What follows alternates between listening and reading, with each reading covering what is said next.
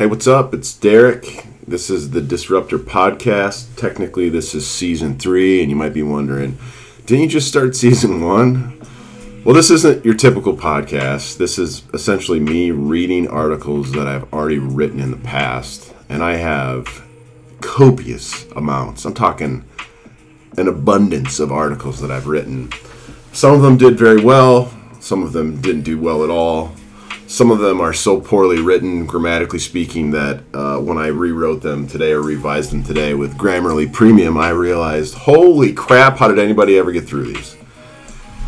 This season, which is essentially, I do 10 episodes and call it a season, is we're gonna get deep here. So normally I talk about sales and marketing. Sometimes I talk about life lessons. Sometimes I talk about really anything that's passionate, that I'm passionate about, specifically relapse, recovery.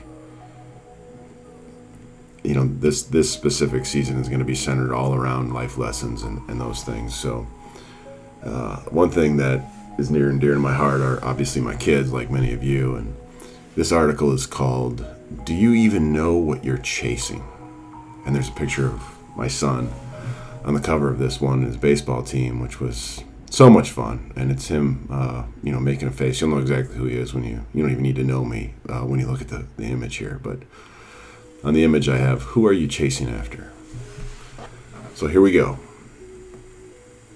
The two most important days in your life are the day you were born and the day you find out why. That's my man, Mark Twain. On November 6, 2009, I held my son in my arms, and I called my brother on the phone to tell him I had a boy. I had my back turned to the rest of the room as I held him in my arms, and I wept.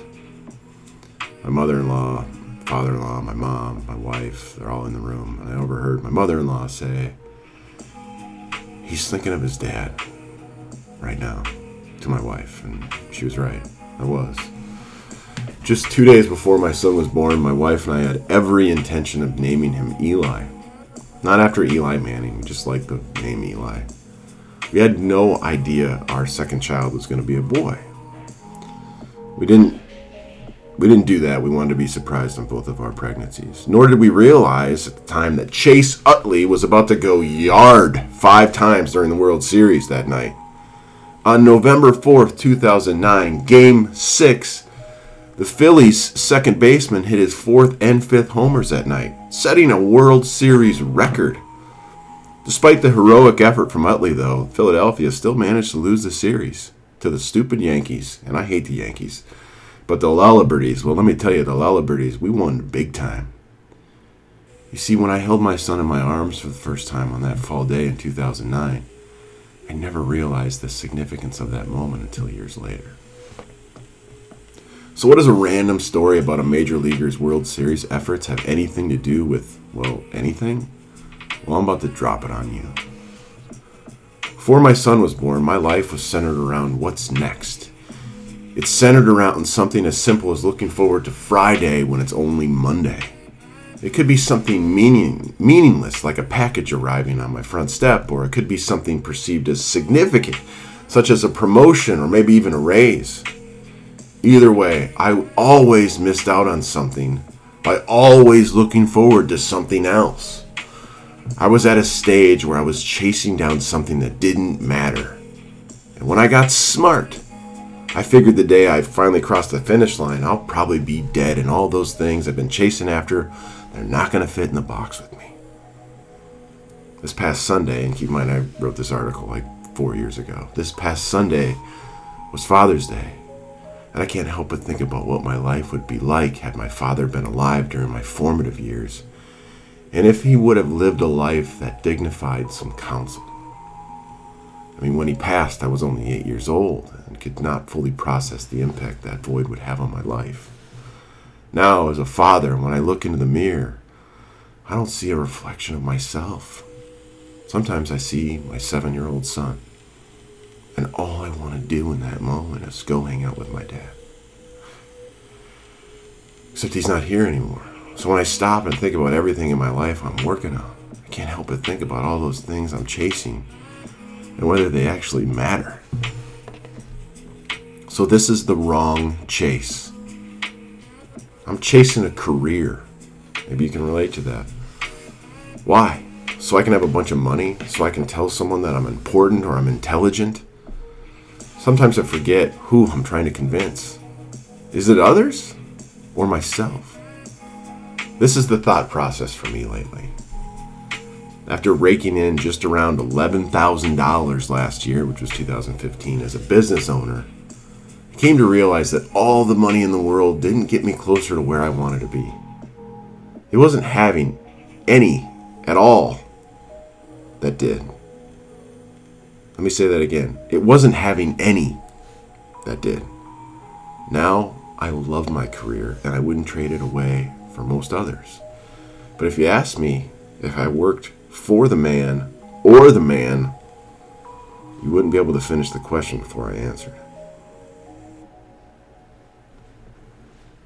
I believe Kathleen Byers, and there's a link to her article here in this podcast, or in the link of the article, sums up my point by explaining why her dad never took the VP job in this wonderfully written article. And click on the link to the article that I wrote, and in that article you're going to find this link from Kathleen Byers. It is phenomenal. In fact, I shared it, tagged her in it. We had a great conversation, which is pretty cool if you consider the power of LinkedIn. Here's another part that's of the wrong chase, and that is I'm chasing the competition. At home, we're keeping up with the Joneses. We're doing the same thing at work. We can look over our shoulders just to make sure we aren't too crazy or off base. Gary Vaynerchuk says it best: stop caring about what other people think about you. I mean, I started doing that a long time ago. Now the only time the competition threatens me is just before my son beats me in NBA 2K by 60 points. I added the 60 points thing. It's kind of ridiculous. As for the competition, on the job or in some RFP, and if you're not familiar, it's request for proposal, the pie is big enough for all of us to have a slice. So I don't really care if I'm up against the competition. You know what? If you win it, good for you. So I don't focus on things that I can't control, like the competition. Whenever you find yourself on the side of majority, it's time to pause and reflect. It's another quote I thought I'd throw in here by my man Mark Twain. Here's a third part of the wrong chase, and that is I'm chasing material possessions. For me, this is arguably my biggest struggle. For some reason, if I would only own a Jeep or a new watch, my life would be just that much better. Some of you might know that I have a pretty strong addiction to Air Jordans and Yeezys, so I'll throw that in there as well. If you can decipher the difference between what's truly important in your life, all you have to do is ask yourself, what can you live without? We already know the answer to that question, though. And I'm a hypocrite because I just bought a new Apple Watch, the Series 7. Last year I wrote an article on why I was selling my Jeep, and there's a link to it here. More of the wrong chase is I'm chasing a feeling. When I'm unhappy or unfulfilled, I act as if I can buy it. It's a mindset that it's best realized when you stop lying to yourself about what truly matters. And here we're going to get into the right chase. I'm chasing my family. For me, every moment on earth should revolve around saying yes to them and no to almost everything else. I will fight for my wife and I will fight for my kids forever. I'm chasing peace. Not positive discontent, just content, and that's all. It ties back to the notion of right now, living one moment at a time, one day at a time. I'm chasing my faith. I keep thinking about Jerry Maguire freaking out around the office yelling, "Who's coming with me?" I'm like, Jerry, I'm putting in the time now, so I don't have to ask that question later. Because I'm already going to know the answer. My faith is the foundation on which I stand. Seeking happiness and approval anywhere else isn't necessarily a waste of time, but it serves as quite the distraction. I recently posed the question, what advice would you give your son about his career? The answer is 0, unless, of course, he asks. I plan to just model that answer for him the rest of the time. Let me read that again. What advice would you give your son about his career? The answer is 0, unless, of course, he asks. I plan to just model that answer for him the rest of the time. Do what you love, son, and find a way to get paid for it. Isn't that what everybody tells us? On November 4th, 2009, my wife and I sat down in front of the television to watch a baseball game where we had no tie to who won or lost. I mean, technically I was really rooting against the Yankees, but I didn't care. We were just impatiently waiting for our second child to be born, not knowing if it's going to be a girl or a boy. I was in the middle of chasing my career, chasing my bank account, my happiness, and every worldly possession you could ever imagine. We had every intention of naming our son, if in fact he was a boy, Eli. But then something happened. Some guy stepped up to the plate, named Chase Utley, and hit his 5th home run. And we both looked at each other almost simultaneously in awe and said, "How about that for a name?" 2 days later, our son was born, and every single day since, I have thought about the significance of the things that I chase.